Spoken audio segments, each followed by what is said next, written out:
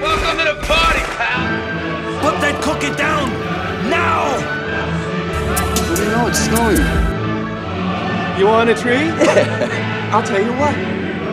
I'll give you the best tree I got in the lot for nothing. Hey, thanks. But the shit's gonna cost you, $100. What, that much?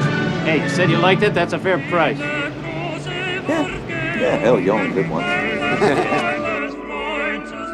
You guys give up? Or you're thirsty for more? Well, I don't know what to say, except it's Christmas and we're all in misery. Welcome to Pop Culture Purgatory, you filthy animals, and a Happy New Year. Hey, everybody, welcome back to Pop Culture Purgatory. This is Jeremy. This is D-Song. And Christian Martin's for Pete's sake. For Pete's sake. Hey. Yeah? Hey. Yeah. Yeah? So we're talking Fargo from 1996, directed by the Coen brothers. This is Trump's pick. From Minnesota. Minnesota. Looks like we got ourselves a triple homicide here.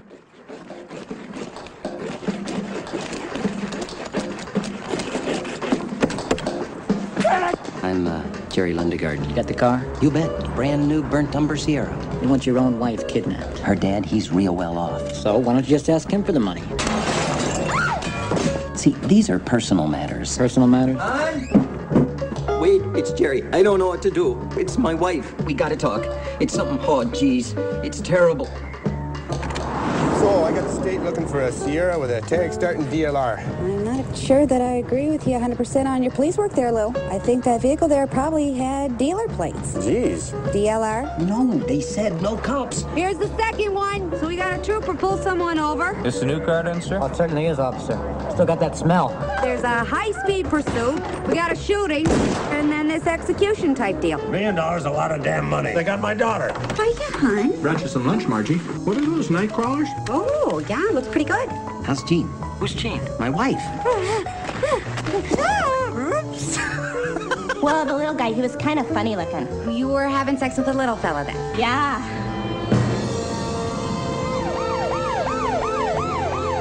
Mr. Lundegaard, do you mind if I sit down? Carrying quite a load here. Where's Jerry? I got your damn money. Now, where's my daughter?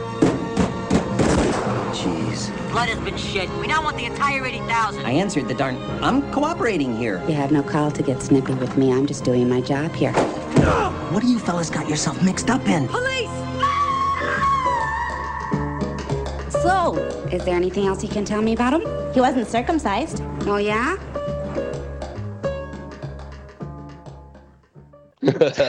Yeah. They seem so excited. Okay there, Marge?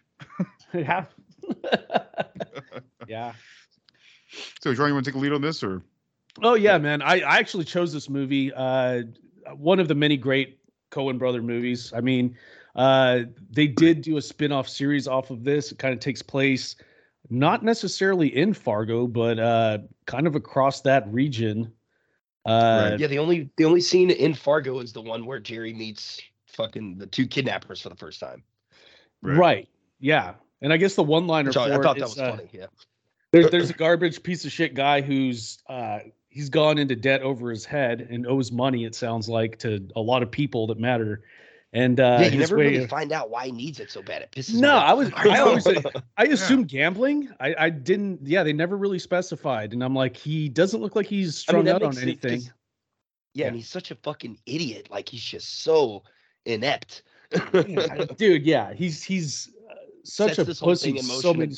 Yeah. Oh God, yes. Sets the whole thing in motion, and then it's like, well, I don't understand why everything's going so bad. Why is this happening to me? Yeah. Basically, he has a bunch of different irons in the works on different ways to make money, and they're all really fucked up, and they're all coming back to catch up with him. Yeah, specifically the parking lot. That's like the main thing he's the money for. I love that. Yeah. Yeah. Ridiculous. And the dad's like, I don't know. I used to buy them back in the day. You don't really make any money on them, Jerry. I don't know. I love when he's like, sounds like a pretty sweet deal. Pretty sweet. Pretty sweet. Yeah.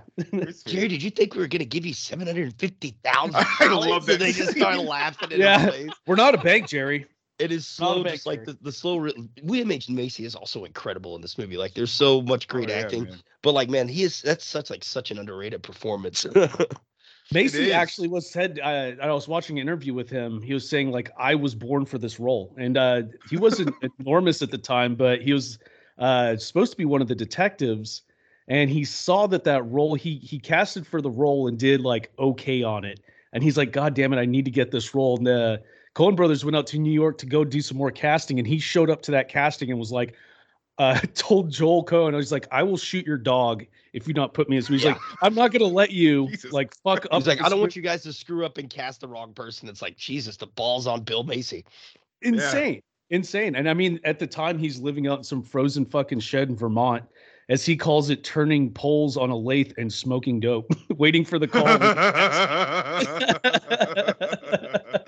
Like, what the? It sounds like a great time. I don't know. Yeah. He's like, said he was 2 miles in a shed, like between anybody else, like his closest neighbor, just out there, just getting high in some shitty little shed and fucking partying with a lathe. I mean, getting high in like the snow time, that would be amazing. I don't get that luxury out here in Texas as often. No, sir. The weed too, of course, but not the damn snow. Or having the luxury of having a full wood shop while you're inside of your shed. Exactly. But also fuck the snow. I can assuredly say that. Thank God. I could never live in there. Yeah. No, it's fucking brutal. It's awful. If you're around it for more than a week, you just everything becomes harder and shittier to do. I'm all about visiting, but not staying indefinitely. Hell no, dude. Right. We all get to have depends on where you're at in Texas, but we all had a pretty terrible time. At least I did. That first day was pretty cool, but when the second day, third day, fourth day, I'm like, all right, man, I gotta get back to work. I gotta make some money. I just want some my electricity's out. Heat, please. Yeah, heat.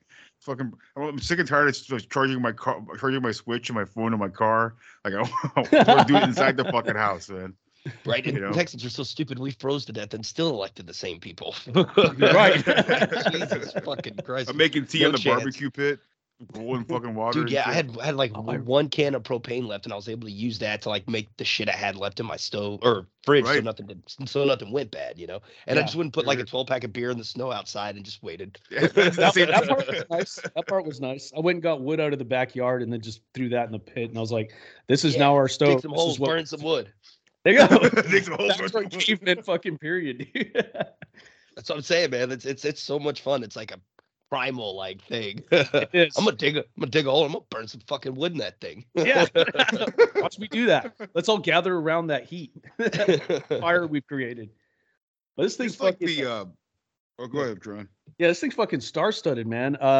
We have Francis McDormand, William H. Macy, Steve Buscemi. Who else do we have in here? I'm trying to go off the top of my head. I need Peter Stormare, fucking Kristen Stormare. The dad, Harv Presnell, which I've seen him in a lot of old stuff. I just can't think of anything off the top of my head. Oh yeah, the father-in-law, whatever. Yeah, I still like the nice hooker on the left. The one's like, nice he's hooker. just kind of funny looking how. I mean, in a general way. Funny looking in a general way. General way, dude. Yeah. Steve catches so much shit throughout this movie. It was like everyone that interviews asking about how he looks like, funny looking, like a general funny looking, and they're completely right. It's the best way to describe how he looks. Yeah, it really is. Funny looking little guy. Little muskrat. Yeah. Yeah. His partner does look like a Wish.com Corbin Dallas, kind of, with his blonde hair, blonde forehead. Corbin Dallas. Oh, yeah, I could totally see that. Yeah. Bada bing, bada boom. I put you in a Bada bing, bada boom. Multi-pass. I love Shep, the mechanic guy. Right. Like all of his Shep like one Roundfoot, straightforward answer. It's amazing, man. No. I didn't vouch for him. That she's trying to. Yeah, you can clearly see she's leading him into a trap with these questionings, and he just goes right into it. Yeah. Like, say someone else lives there, you fucking idiot. Macy does the same thing when he's confronted with her, man. Like she, as a character, she's fucking awesome in this movie. When it comes to like interrogating people, seeing past their bullshit, and be like, like a stupid smile on her face as they're repeating answers. Fucking great, dude. Yeah, very brilliant. Yeah, I mean, I think it's funny. She won an Oscar and she didn't even show up in the movie until like 45 minutes in. Yeah, dude. That's true. That's very true. It took a rewatch for me to realize how far in it was until she popped in. I was like, holy shit, when are we going to see her? And I was like, oh, yeah. Fuck, I forgot, man. Marge. Marge. Marge. You got John Carroll Lynch, who I mostly know for for the Zodiac movie. Yeah. The best suspect to be Zodiac. Or the weirdo. This is going to be very obscure, but remember that movie with Gothic with like Halle Berry? And like it's a piece of shit. But like he's the bad guy. He goes like shirtless for like the last 20 minutes of the movie. He's like it's really gross. But he's like shirtless the whole time, shooting shotguns at people and trying to chase Halle Berry. It's very odd, but yeah, I remember that guy from Zodiac. He's awesome in Zodiac because that guy he does such a great job of mimicking the actual guy. Have you ever seen interviews with the actual dude who they thought was probably more like the Zodiac? I saw side by side of that. Yeah, I saw side by side of that, and it's like almost dead on. It's terrifying. Eerie how dead on it is. Yeah. I remember him from the Mike Yakanika. What's it? Mike? It's Mike. You know, Mike Yakanika. Oh, that guy. Yeah, fuck that guy, dude.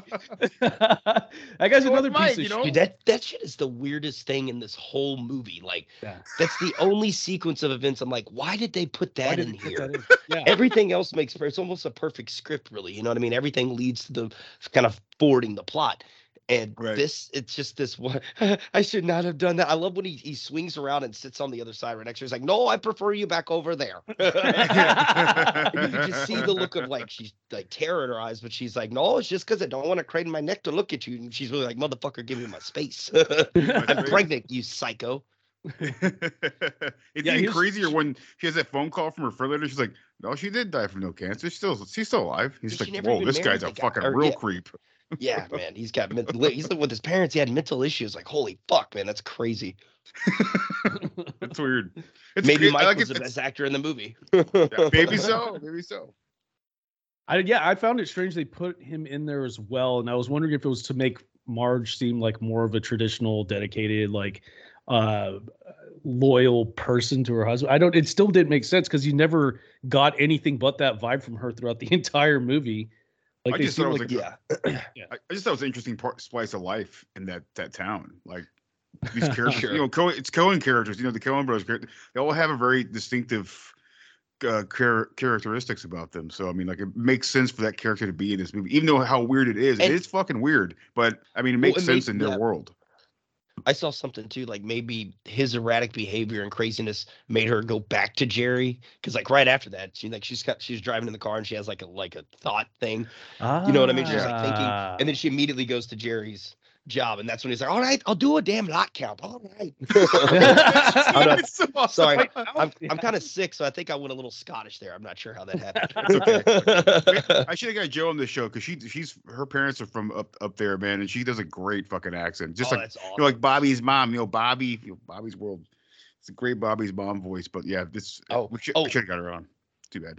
Can we talk about the True Coat, guys? Because that True Coat, it's put on the factory. I mean, I can't do nothing about what I love about that scene is Joel Coen said that is almost verbatim exactly what, you know, a situation he had where he went to go buy a car, almost the exact same thing, sequence of events happened. He's like, I have to write this into this. It's fucking great. Because he actually calls the dealer like a piece of shit, the salesman a piece of shit. You are garbage. And you see the dealer walk over to his quote unquote manager and stand there and be like, so you going to the hockey game? Yeah. You got an extra ticket? You got an extra ticket? The fuck do you think? Or what does he say? Yeah. Yeah, anyways, the way he looks back at him, goes back in, he's like, tell you what, we never do this, but I could take $100 off that True Coat. It's like, fuck you, dude. You're a liar. You're a fucking liar. Fucking liar. You really fought to get that fuck out, so kudos to that man. Give me your checkbook. Yeah, you're right. It did look like he struggled to get that line out as you're fucking liar. Yeah.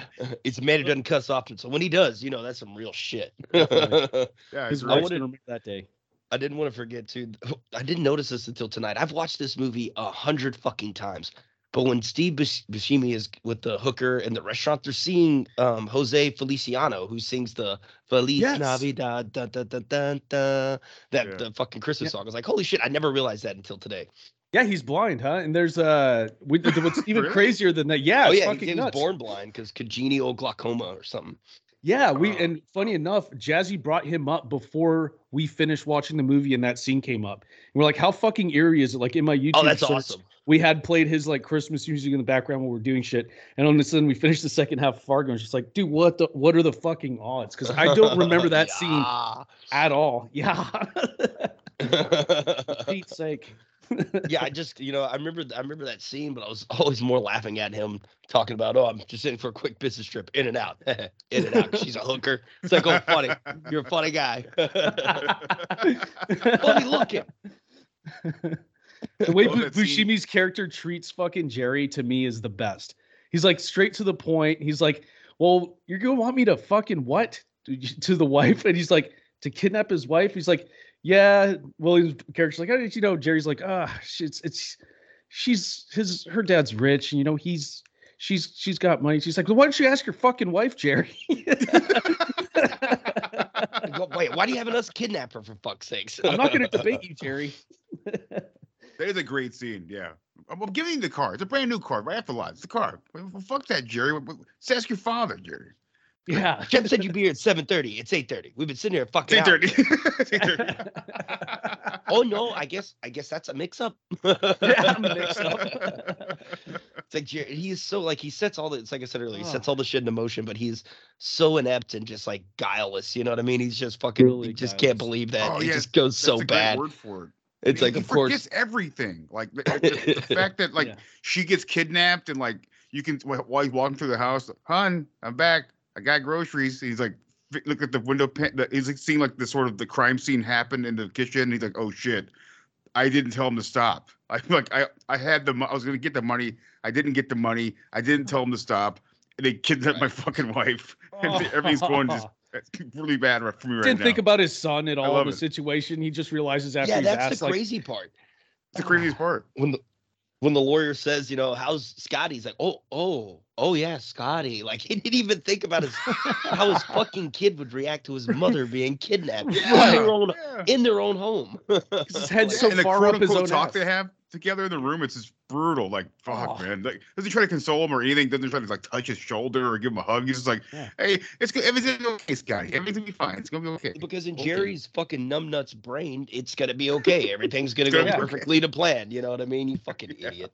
So far up his own ass. And watching him as a character is great just because every like minute that passes in the movie, the walls are closing in like more and more on him. And it's just, oh man, the anxiety of watching his character. Even though he deserves all of it that he has coming. Yeah. You still feel bad for the fucking retard. It's still, exactly. Because you feel like he's just a complete fucking no, you're not wrong. You're not wrong. Retard. Yes. Because he's a fucking idiot that just keeps making the worst possible decision you could possibly make. Everything worse. Yes. Right. And everything, but even if he had one thing work out right for him and all the dumb fucking moves that he made, like if the lot thing went through and her dad was like, yeah, sure, we'll go make the deal through you. Like, okay, that solves one of your problems, but he's probably going to take that money and fuck it off on whatever he owes money for to begin with and just keep escalating this problem. Like, it's never going to work out for you. Eventually, all the walls are going to close in like they did for him. He'd probably go blow it all on all the True Coat. Well,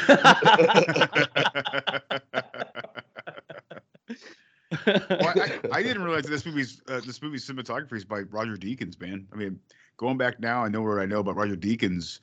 He's an amazing cinematographer, and like you really shows in this film. Like the landscapes, the wide angle lenses. I mean, everything looks perfect. Even the pans across the snow when people walk. That great scene of Steve Buscemi like with the suitcase with the money in it, and him like falling through. Like it's like it feels real, like him like walking across to that fence to bury the money, and he's like tripping holes and shit.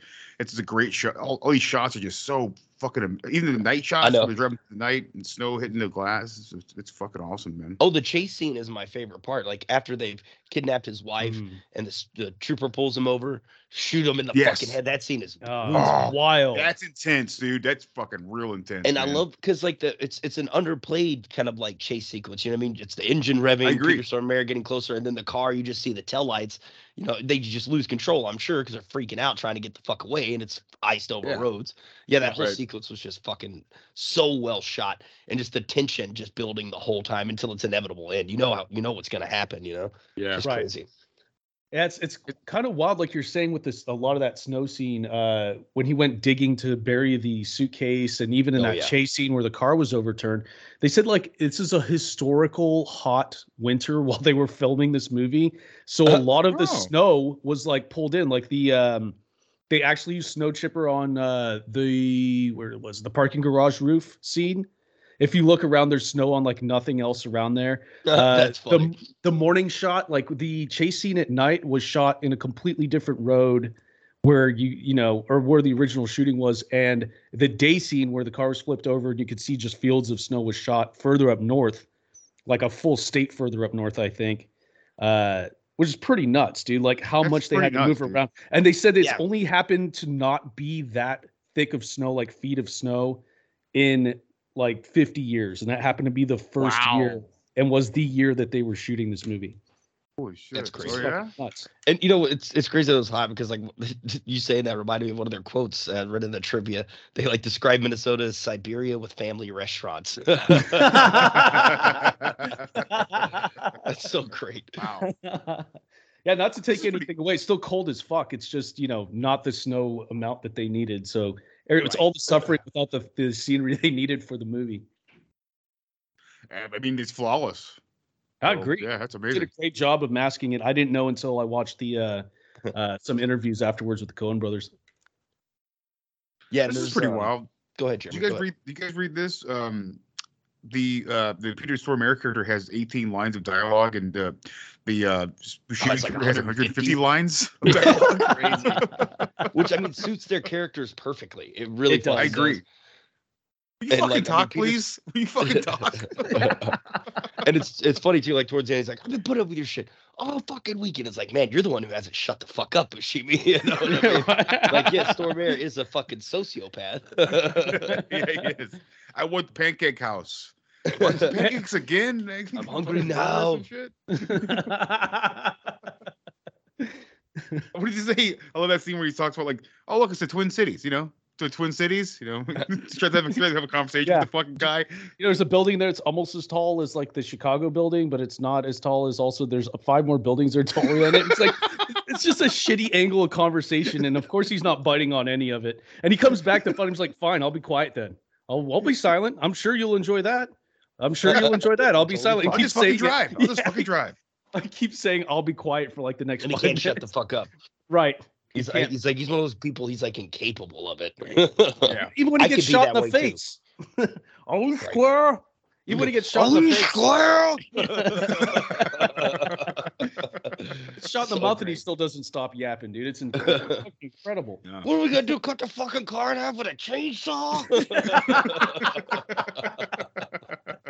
I love it. That's good shit. I love the how Coen brothers do like how they escalate like the smallest sort of scene.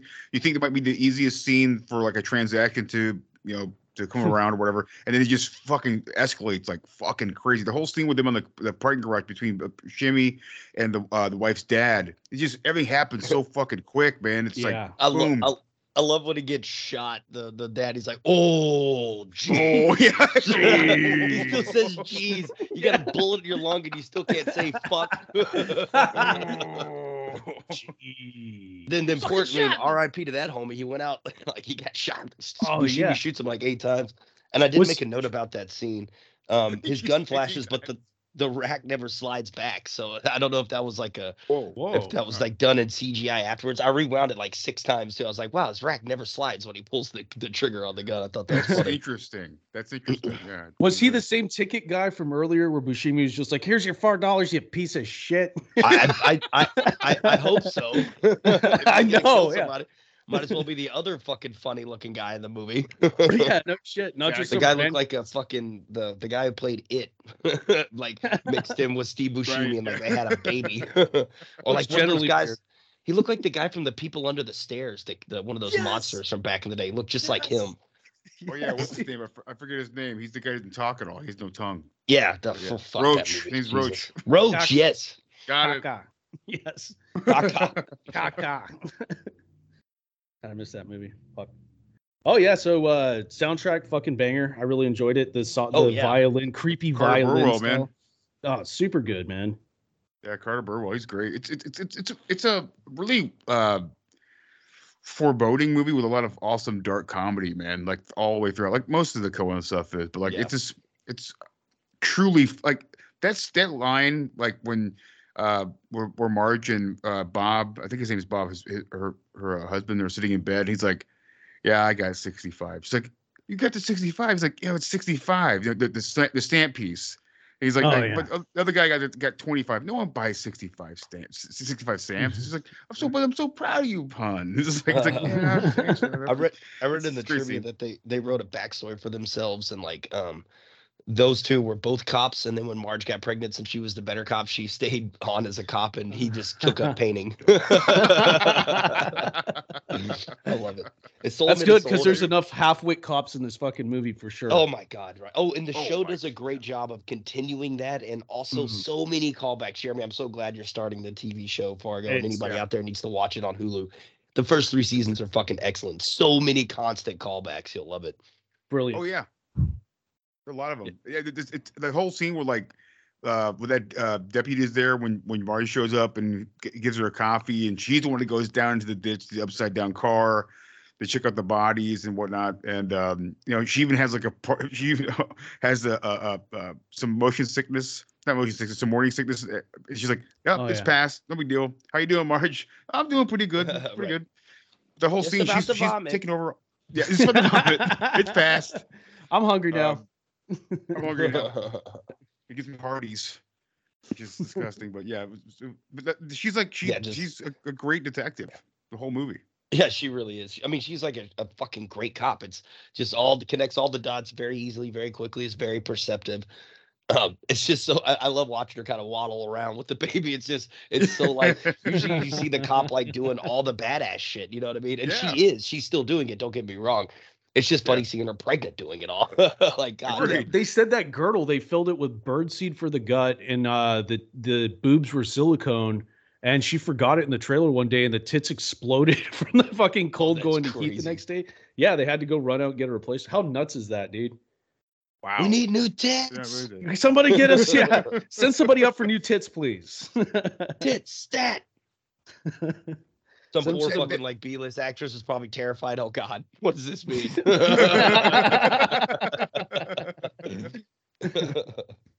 But that scene, I wish I wrote all the lines down. But that great scene where one of the deputies goes out and talks to that dude shoveling his fucking driveway. Oh, yeah. He's like, "Hey, you found some dude at the bar down there." He said. He's like, "Yeah, well, I was talking to this guy, and you know, like he said, you know, I'm thinking about killing this guy over here, but like you know, I'm trying to find somebody to do it, and he's gonna pay this." And I overheard. I said, "That's a bad idea." It's all the whole scene is fucking. It's like one shot. It's fucking amazing, and it's over like that. Like the whole the dialogue is done. There's no talking about it anymore. The second time. Over. That's the only talking about it is whenever she's on the radio and she's like, "Oh, what's his name's Blabber or whatever, like the loudmouth or something." Heading to see him, and then she finds the car. But I asked Joe, is that like legit? Like within that culture, she's like, "Yeah, it's just like you say what's on your mind and it's over. You just no one talks about the conversation at all. It's at the end of the conversation. Done." I like that. I like that a lot. Very Me too. It's just crazy. That's how I am. Yeah. And which made for Mike and Marge's conversation to be extra great at that fucking dinner table, because there's just like calling it straight to the point. It's like, "So what do you do?" He's like, "Yeah, you know, working here. That's Honeywell." Complete bullshit. Dude didn't have a job, didn't have anything figured out. So it's like, oh goddamn, I fucking love it. See so much. So sorry, Mike. Go ahead, buddy. Oh no, you're good, man. That scene's so great too because it looks like that guy is literally on the verge of a fucking nervous breakdown Yes. the entire time. It's like holy shit, man! And then it makes so much. I love that callback. It's such great writing to find out that he's actually all that shit was bullshit and made up and everything's crazy. Nuts. Yeah, you can see like in his speech pattern too, like he speeds up, slows down. It's like I shouldn't have done this. Sweating. I shouldn't have done this. Yeah, freaking out. Like, goddamn. It's like, bro, did you murder someone or are you about to? Wouldn't be surprised given the movie we're watching. No, he's just cray-cray. Just a little cray-cray. Very cray-cray. Dude, some of these dominoes didn't even have to fall if not for Buscemi putting the tags on the car to begin with. Oh, remember saying the break one law at a time rule? This is a fucking case in point, dude. As you have a fucking kidnapped woman in your back seat, not even in your trunk. Like what the fuck? God damn it, dude. Yeah, that could have. I mean, again, everyone's still going to be in some shitty situation, but that. And I'm not advocating kidnapping or how to do it. No. Disclaimer. Disclaimer. I wrote the other note of mine. I was like, dude. Buscemi didn't put the fucking plates on? Like, what the fuck, dude? Like, it's so important. Like, what the fuck? But I mean, it goes to his character, I guess. So he's an idiot. Yeah, I mean, he deserves to get beat by a belt by Chief at some point in this fucking movie because of being that guy. He deserved every bit of it. Right. Yeah. It's a whole awesome scene where they go like it's obviously they have no idea what the fuck they're doing when the wife's at William H. Macy's wife's at home and she clearly sees him through the window like walk up the fucking on the you know what I'm talking about, right? Like on the porch and he's just like looking like through the glass and shit and like this breaks through the fucking window. Which is amazing. It's all amazing. Yeah, it's so funny. She just sits there. It's like I would see somebody in a ski mask walking up towards me. I'm fucking moving from my gun. I'm going, dude. Watching this shit in slow motion. It's all in slow motion. Oh, that's peculiar. Great scene. The guy with a crowbar and a ski mask. Oh, he must be lost. No, bitch, he is not lost. You need directions. Water meter. The whole scene. I forget about that. I forget about the whole scene. I even forget about like sort of how that all that ends too. I mean, that's even when Buscemi gets back. He's like, "Where is she?" He's like, "I hit her." He's talking or whatever. It's like, but you never really find out. where she's at. You never see that on screen, and you're right. I forgot that too, man. Whenever I went back and rewatched it, I was like, "What the fuck?" I rewound and rewound and rewound. I was like, "What the fuck?" I forgot that was off screen. Yeah, nuts. And who knows? I guess it's just from talking. He's just done with hearing people talk. Well, I mean, before, whenever he's beating the shit out of the TV, he is just staring at her the whole time. It's that kind of creepy sequence where you can see the breath coming out, like hers through the fucking tea cozy on her head. Yeah, with the Which they use a B-list actress too, in that they weren't going to waste a talent sitting there with a bag over her head or any of the scenes she was running around outside and all that shit. They're like, yeah, okay, we just get somebody in there who's a female and put this over her head and get her to run around or sit in the chair and breathe. It is interesting though. Like there's those two scenes, right? There's that scene where Buscemi's trying to get fucking they're trying to get some sort of channel on the TV, right? And it's cut to like him hitting the TV, cut to Stormare like just staring, and then the wife with the mask on like breathing heavily, and then we have the scene where the scene beforehand where they let her out of the trunk and she just starts running around. It's like almost the same scene, like Buscemi's laughing, the woman's just running around like zigzag motion, and Stormare's just staring the whole time. It's like he's gonna kill her inevitably. That's how the way he kills the cop, the way he shoots the other people. That's part of his job, basically. The way he used it. You can see the tension building though. It's like that fucking the old Looney Tunes cartoon with the big bulldog and the tiny bulldog. Right. The tiny bulldog talks all the fucking time. It's gonna shoot the big bulldog eventually. The big bulldog's gonna shoot the fucking tiny one eventually. It's pretty intense, and it happens. It is a really I felt like I never expected it. Like when that scene happens when they let her out of the trunk. I'm like, whoa, what the fuck's happening now? This is really weird and fucking intense, and like he's gonna break soon, man. Like he's gonna kill somebody, and he eventually does. You come back. Yeah, no shit. You come back and like you just see blood like all dripping down the stove. I paused that scene. The oven door's open with it on, so it looks like he killed her and then made his food that he's eating whenever they walk in, shit, and then just left the oven door open. Wow, that's crazy. Well, that little that's for the heat too. The heat, yeah, in the cabin because they had that thing open while she was still alive too, and I think that's why they had her parked in front of it. Yeah, I don't know. Maybe that was a Buscemi move because I think he was thinking that, you know, her alive equals value. There's money in keeping her alive, whereas Psychopath doesn't see any connection there. He was never going to let her live regardless. No. I mean, yeah, you know, well, I had a lot of friends growing up that used to do that shit back in the day. You know, open the oven up and let it heat the house because they want to pay for. They have central heat. Yeah, for sure. I did that shit. Yeah. But like it's again, it's just crazy how this thing just culminates into a massive, you know, clusterfuck, which in a spectacular, amazing way, which I love to watch. But it's just crazy how everything happened. Like him getting shot in the, Buscemi getting shot in the fucking face. Which I love. It has to be a Coen brothers sort of idea, but like specifically using napkins to soak up the blood, which is a bad idea because it's just sticky as fuck. But he's doing it over and over again. Yeah, it's hilarious. Anybody who's ever like cut themselves majorly, I've done that before where I've got cut pretty bad, like at least like between the toes. I use paper like toilet paper and paper towels, whatever. It makes it so much more work. It's terrible. Yeah, it's horrible. Just put super glue. That's what I did with my foot when I was swimming, and there was a triangular shaped piece of glass that was right on the edge of the water. I couldn't see it, and it just cut my foot wide open. Damn. I could see down in there pretty dang far, and I had, dude, it would not stop bleeding. I had to super glue it together, and it worked like a charm. And apparently, that's what they did in Nam, dude. They would fucking just use super glue, the quote unquote medical super glue, but it's just fucking super glue, really. Medical super glue. Sure. All the same shit, either way. But it's hilarious. I believe super glue's got cyanide in it, so. Oh, good. Yeah, be careful. Be careful with it. That's great. Oh, shit. Shit. You're back, guys. But yeah, it's so funny. He uses like the napkins he uses too. You can tell he's just found them wherever. One of them looks like a birthday party like napkin for a child, where there's a balloon on the side of it, and it's like where the fuck did that come from?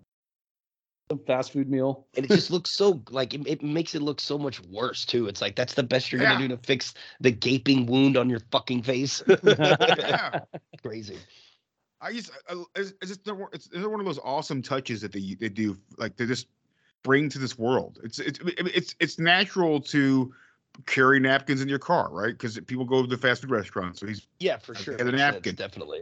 I just love that sort of just that visual, and then having him with those bloody fucking gross paper towels go up to the does he go up to the parking garage guy, or is that, am I wrong about that? It's because I watched this last weekend, so yeah, he kills the parking. He kills that guy. He shoots that guy, yeah. Or he kills, that whole he visual is amazing. Yeah, okay. But just that whole visual is just amazing to me. There's him just pissed off, talking to himself, screaming and yelling at himself and shit, and talking about and him running out there with like the window scraper, and it's just great. I love all of that shit, man. It drives me nuts that there's 920, like in this moviescape, there's $920,000 buried in the snow somewhere that we have no idea whatever the fuck happened to it ever. And I thought about it. I love was that like, as well. Me too. I do too. I love that. Well, I thought about. I was like, I would much rather wrap my coat around that fence pole. It's gonna stay there. But the fact that he put that tiny little ice scraper in there, the snow's gonna build and build and build. You're gonna lose it. More likely, your jacket will still be there. Well, and like that whole just shot of him looking to the right and just wide out, and then looking to the left, wide out. I'll just stick this fucker right here. Yeah, it's amazing. Well, a storm is coming too. Oh yeah, sorry. Go ahead, Mike. Yeah. No, you're good, man. I read this in the trivia. Although the film's plot is not based on a true story, the plot element of disposing of a body by wood chipper is. The incident that was inspired by true life murder of Helly Crafts in Newtown, CT, I guess that's Canada, murdered by her husband. Although he disposed of her body using a wood chipper, enough tissue remained to positively identify her as a victim. His 50-year sentence was shortened for good behavior, and he is set to be released in June 2020. So he's probably out of fucking prison now. Whoa. What happens was he put her body in there, clothing and all, like her purse and everything in there. And they found like pieces of her MasterCard, and what they found a tooth, and they used the I think they call it the pulp of the tooth for positive DNA, and that's how they found that with her. And they found rental tickets for a chainsaw and the wood chipper, and that's how they found this guy. Yeah, fucking chainsaw. And he was brazen. What? What he did is he had the wood chipper attached to his truck, and he was on like a major highway at nighttime, like at 3 o'clock in the morning or something like that. He would take bits of her and throw her in there, and then move down like a couple miles and do it again, a couple miles, do it again, a couple miles and do it again. And then people are like, hey, I saw this guy last night with this fucking wood chipper at 2 a.m. That was pretty weird. Let you guys know, see what you think about it. And the cops were like, yeah, let's check it out. Let's check it out. And they fucking went out there and like, yeah, they had like they had those things. I forget what they're called, but used them to find gold. You know, you put them in the water and shake them, and that's how they kind of found out all these pieces. They found a bunch of bones, and they reattached everything. And yeah, it's pretty wild. Yeah, gnarly, that's nuts, man. Yeah, pretty wild. Oh. Yeah, that I imagine it doesn't leave too much behind for forensics to figure it out. Also, just get a divorce. The guy was having a problem. Just pay the money, get out of it, be done. Why don't you ask your fucking wife, Jerry? Yeah, Jerry. Just get a divorce, Jerry. Get a divorce, Jerry. It's not that hard, man. Come on. Fuck. But I love when she's driving. Frances McDormand's driving, she's like, "I see my car. I see my vehicle." She sees the car up there, and she goes up there. Holy shit! I remember seeing it the first time as a kid. I was like, "Wow, I've never seen anything like that before, man." It was blew my mind. Same. That was such a graphic scene. But it's funny. It's fucking hilarious. I remember even kind of laughing as a kid when he's struggling with the foot. Yeah. And he just doesn't even hear her right there watching. It's so great. And then just starts, and he throws a log. It actually hits her in the leg, so he wasn't too far off. Yeah. But then it just runs. And I do like that scene with them two driving back. She's like, so it's all about money. But it's a really good Can you scene. believe it? Yeah. The show, there's a show that they're watching. Well, that what's his name? The Russian guy's watching in the cabin is actually a movie called The Hudsucker Proxy, I believe, which has Bruce Campbell in it. Oh, is it really? Damn. That's a Coen brother movie. Yeah, it's a Coen brother movie, and Bruce Campbell's in that movie. And you see Bruce Campbell for like a hot second. Bruce Campbell's in there. I had to mention Bruce Campbell. I didn't notice that. That's cool. I just watched that movie for the first time the other day. Oh, it's a good movie. I'm wrong here. Actually, the soap opera is called Generations. Some show called Generation. It was a Detroit soap opera from the 1980s, and he was on that show. Yeah, I never heard of it, but yeah, there you go. Bruce Campbell there. You can see baby face Campbell, man. Look at this baby face, man. After you won. Baby face Campbell. Look at that chin. Apparently, Tom Hanks says this is a perfect film. I mean, it really feels like it is to me. For me, but I still wouldn't give it a 10 out of 10. I don't know why. I think it's the Mike scene, even though I still think it's useful. It really throws everything off there for that little bit of time. You know what I mean? It's great. It's crazy. But it's just so weird. It does. A perfect movie, in my opinion, is a No Country for Old Men, which I do see a lot of similarities between Marge and Fargo was fucking close. Don't get me wrong. Yeah, Fargo is definitely close. It's almost that for me. At the time it came out, it certainly was for me. I just didn't have anything, like No Country for Old Men to compare it to. But I'd say Tommy Lee Jones in No Country for Old Men and Marge have a lot of similarities in the small town cop. Yeah, and they're very straightforward. Very straightforward, by the book. Confused very linear, by Sheriff. Very linear, Sheriff. Very confused by why anybody commits crime or why this violence is perpetuated onto their small town in any sort of way. Yeah, it's just absolutely insane to me. Like you were saying, Tron, everything is such a specific style with the Coen brothers. I hope it all exists in the same universe, just because it's so well done and so well put together. And like I was saying, immediately when you see a Coen brother movie.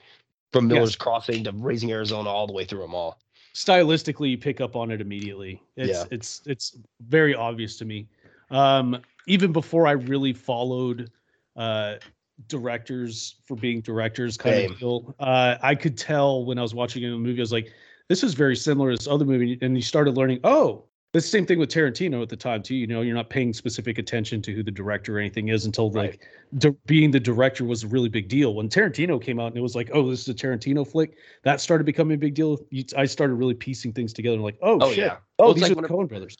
Yeah, I remember. Definitely, yeah. I remember realizing years later that fucking Richard Donner not only directed my favorite action movie, but then The Goonies, fucking Scrooge, like Superman. I knew he directed Superman, but I was before I really followed everything. Wasn't it like Christmas when you like discovered that somebody you loved just made a bunch of other things you loved? You're like, oh fuck, this all makes sense. This guy's it's part of my personality. Like, oh, this guy fucking rules then. Oh yeah. I mean, Mike was talking last night about Martin Campbell. I mean, you see a Martin Campbell movie. That's a fucking Martin Campbell movie, man. You watch the Mask of Zorro and Goldeneye. It's the same feel, like this same action feel. You just know when you're watching a Martin Campbell flick, and it's even his awesome. Bond movies from Goldeneye to Casino Royale. Like it still feels very two different Bonds, but still very Martin Campbell. Agreed. Yeah, you get a real good feel to it, man. So it's like watching a Tony Scott film, man. You know it's a Tony Scott film every time. Yeah, just by the lights and the fast movement. Like Tony Scott films feel fast. I don't know how to describe it any other way. It's the editing, I think. A little bit of editing, but yeah, it's just the Coen Brothers, man. They know how to make it a really great film, and I love. We haven't mentioned it yet, and I think I'm glad we saved it to the end. But the fact that this movie opens up and says, based on a true story, and it caught everybody off guard. They all thought it was really a true story, which is amazing. They fooled them all, man. And I think they did it. I think this is before Blair Witch. Oh yeah, it was. And I think this definitely came out to, and I think a tongue-in-cheek way of being like, hold these people accountable for whether or not something's a true story. You should be out there doing your research and not just blindly. A million movies had, based on a true story, and that sentence literally means nothing. There's no like measure of based on and what that allows, what artistic freedoms that allows versus what the story is. So for them to just completely like maybe pinpointed the most true part of the story, like Deason said, was him bitching out a dealership. We know for a fact that happened. The rest of it's really all up in the air. There's random handpicked different things, but overall he let the viewer be accountable for really whether or not they wanted to believe that it was a true story. And I agree with that. And I also agree with the fact that there's probably a lot of fucked up murders that happen a lot in these small towns, and they don't get solved for a very long time. And eventually do. And you find out eventually on Dateline or some other podcast, some shit, that how fucked up all this shit is, but everybody's all very quaint and nice to each other, and they're all in denial, and they let everything go. Then you find out, years or 10 years or 15 years later, these fuckers, they're a conspiracy, man. They killed a bunch of people, like innocent moms and dads or possibly children, and you're like, wow. But it all happens in a tiny town. But then people start talking, and it could be a true story. I mean, somewhere. I believe it. Honestly, with the amount of people that exist and the amount of time that there's been for people to fuck up on this level, on this grand scale, there are many Jerry Lundegaards. And that's just what we do. It's inherent in humans. 100%. Yeah. And they're definitely the Jerry Lundegaards out there who for sure are going to drop the ball continuously, and shit just didn't surface. One thing turned out right for him to where all of it didn't surface, but a lot of other things went to shit. For sure that's happened. Yeah. I think why'd you ask your fucking wife, Jerry? Yeah, man, agreed. It's almost sadly a lot of the time, like 90% of the time, that's what it is. Like they don't want to get they don't want to talk about the truth. Yeah, they don't want to get divorced. They don't want to say what's on their mind. So rather just hire some other stupid idiots to kill his wife, and then they talk to somebody else at a bar and they fucked up, and then it's all collapses and it becomes a joke. There was a Coen Brother movie. So there was another story I read too that said that might have influenced it. Some guy hired somebody to kill his wife back in the 60s, and the guy hired somebody else to do it, and like it was just a whole fiasco, and he fatally wounded the woman, but she was able to get to a neighbor and tell him what happened, and then of course everything fell apart, and the guy denied it for like years later or whatever. The husband, right? Yikes! Fucking stupid. So stupid. Dude. My favorite stories are always the one where like the dude you kill my wife. Here's the plan. Whatever. Here's 50 grand. And dude's just like, I'm not gonna kill your wife. A cop. I'll take that 50 grand. No, I'll take the 50 grand. Just leave. Fuck yeah. Good for you. Nice. And now you're broke and you still want your wife dead. No, you're broke. Yeah. Shut up, bitch. Or like Mike said, I'm a cop. I'm gone. So I'm a cop. Also good. One of my favorites was the guy hired an assassin to kill his wife, and his wife ended up killing the guy that was going after her. Oh, I remember that story. Yeah, Dude, that was such a story. Such a good story. He tried to kill her with a hammer or something, and she fucking fought back and beat the fucking guy to death or something. Yeah, it was badass awesome. shit. That belongs in the movie. If that's true, then for sure a Fargo type story could also be true. Right, poor I agree. Gene. Poor Gene. Poor Gene. She probably just got her head fucking slammed into the oven and then just died right there on the floor. Weirdly enough, I thought Jean was played by Missy Pyle, that actress, from Galaxy Quest. She looks weird. Her eyes are kind of buggy. Quest? Yeah. Is she like one of the aliens? Yeah, she's one of the aliens. Yeah. Oh, okay, I know what you're talking about. She's in lots of stuff, but I thought it was Missy Pyle. She looks a lot like her, but it's not her at all. But yeah. That chick only has like Chris said is unknown. She's only got like 10 credits or something like that. Oh, yeah. Okay, yeah. Yeah, not much. Which is strange, She's but got a great accent the whole time. She seems like that person that would live in a town like that. She seems more neurotic than fucking Jerry. She looks like she's getting like the wife meth from the doctor, you know what I mean? And just fucking cleaning and cooking all day, every day. The way she's cutting those vegetables, and just looking down intently and staring. I wrote that down in my notes, dude. Crazy. So whoa, Gene. Whoa. Your fingers are close to that blade. Yeah, right. Yeah. Oh man, yeah, I wrote that down in my notes. Look at her cut those veggies. Yeah, holy shit. I was like, wow, I'm impressed. Aggro. All right. Super aggro. It was like that fucking guy last night, the drummer who he's got the signed head and the sticks. He's like, man, Adam, fucking, there's no cash. So I had to go to my sister to bring me fucking cash. It's like, he's one of my favorite fucking drummers. Like, I just fucking, we're like, that guy right, was man. Insane, man. Christ, I get it. You're on steroids. You're a little guy. You got a little guy complex. Yo, my sister lives on the road. I want my sister to come over and pick me up and steal my stuff. But like my sister, she won't answer my phone calls, and then she's just right down the road, man. What the fuck? Like, and then she did fucking bring him money and he bought like a signed drum head and drumsticks by the guy. Yeah, it's like, Jesus, you should be, because I was like, dude, that's awesome that she came through and that you got it. And he's like, yeah, man, but it's just fucking, fuck her. She's just fucking taking my card. And it's like, what the fuck is wrong? She keeps saying I have a fucking Napoleon complex. I don't know what the fuck that means. It's pissing me off. Who the fuck is Napoleon? I fucking hate that movie. It's a stupid fucking movie. Eat your fucking food, Tina. I don't get it. I've seen Ginger like 5 times this year. It's been amazing. But San Antonio can't do it no more, man. I can't do San Antonio no more. He was probably coked out. Fucking do it. It's like, that, oh man, that sounds very coked out. That sounds very. He was probably coked out. I was like, whoa, you see, man, you're operating at this level way up here. Let's go ahead. Was he like that the whole show? Was he spun out like that? No, we migrated away. Yeah, he migrated away from us, thankfully. God damn. Mike handled it so well. Jeremy, I was doing my best. I think you went to go get a beer. And I was like, yeah, dude, it was good talking to you. I'm going to go, I just made some bullshit. I was like, I'm going to go smoke a cigarette or something. And just kind of walked in big circles until he migrated away. Because a dude like that will ruin your show. Man, I ain't trying to have that shit. No. He's got, all right, I'm sorry, everybody there listening to the show. We're on a tangent. But like, he's wearing like a ginger hat and a ginger shirt. He's he has a ginger symbol sign and ginger's drumsticks, and I'm like, this guy is fully into this shit. Yeah, he's like, Vlad's one of my favorite fucking drummers. Like, yeah, man, he's killer, dude. Like, he's great, man. He's awesome. Don't get me wrong. Like, I'm obsessed with Tool. I understand. I'm not gonna be rage fucking screaming at people for good things that ended up happening at the concert. You know what I mean? Like, that's just not me. Yeah, it was. The show was incredible though, and everybody out there listen to the band Ginger, Jinjer. They're fucking incredible. Band, from Ukrainian band. Fuck Russia. Really cool. Fuck yeah. And go out and watch Fargo. It's a great movie, masterpiece. And also watch the TV show. The TV show's great. Yeah, TV show. Mike told me about it. Apparently, Tron has been watching. I started watching it today.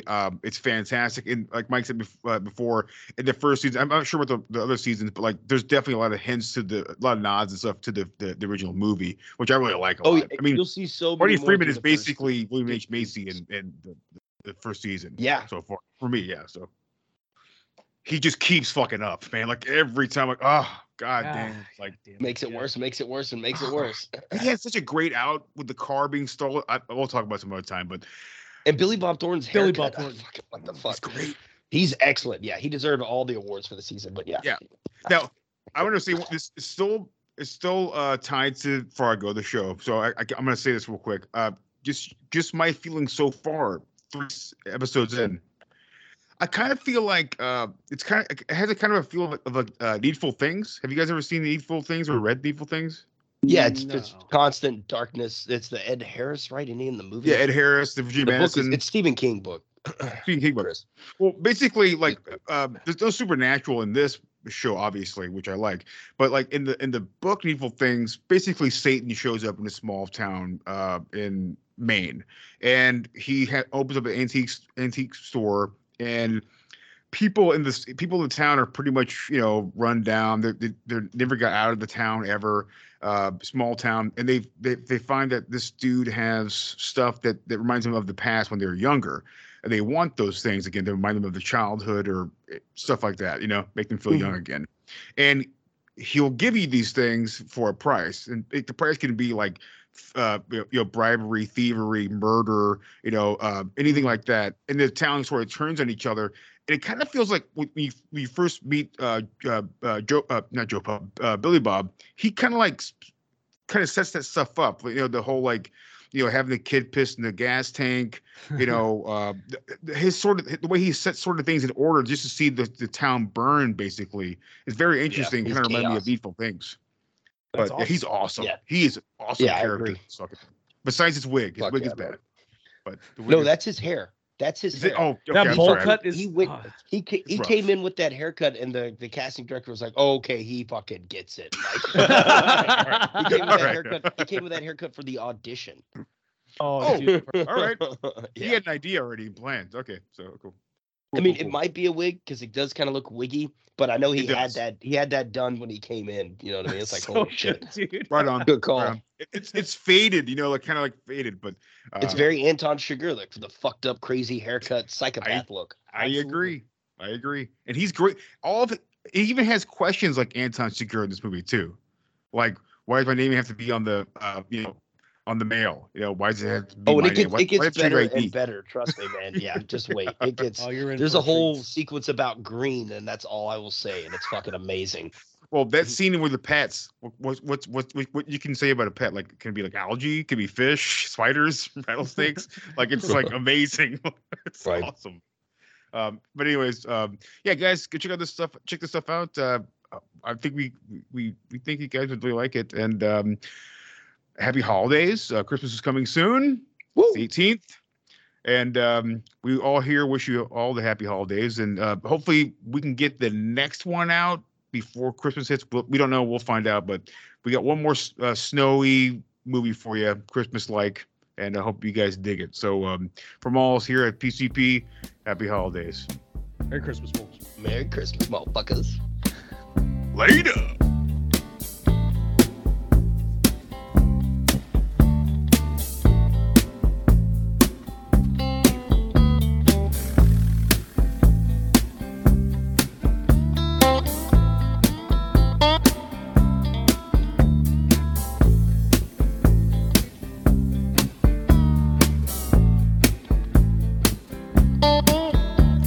Six-blade knife, do anything for you. Oh, anything you wanna do. One blade breaking my heart. One blade tear me apart. Six-blade knife, do anything for you.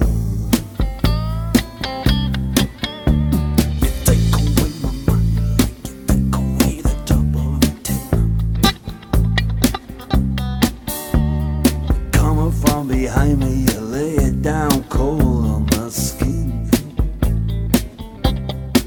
Took a stone from my soul when I was lame, just so you could make me take. Yes, you take away my mind, you take away the top of the tin.